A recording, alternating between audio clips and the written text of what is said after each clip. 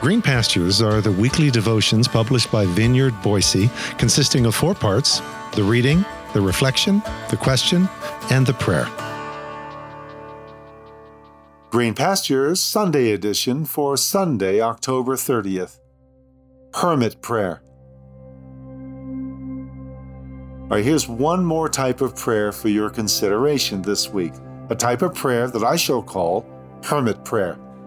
I can think of no more fitting way to cap off this week's reflections on prayer as people of the presence than by relating what has to be, for the past 20 years or so since I first encountered it, my favorite story about prayer ever.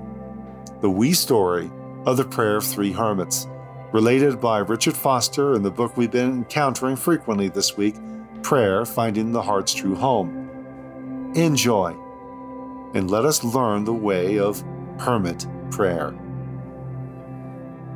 Foster writes, Leo Tolstoy tells the story of 3 hermits who lived on an island. Their prayer of intimacy and love was simple, like they were simple. We are 3, you are 3, have mercy on us. Amen. Miracles sometimes happen when they prayed this way. The bishop, however, hearing about the hermits, decided that they needed guidance in proper prayer, and so he journeyed to the small island. After instructing the monks and thus feeling his mission was complete, the monks now properly taught in more refined ways of prayer, he set sail back to the mainland, pleased to have enlightened the souls of such simple men. When suddenly, off the stern of the ship, he saw a huge ball of fire skipping across the ocean.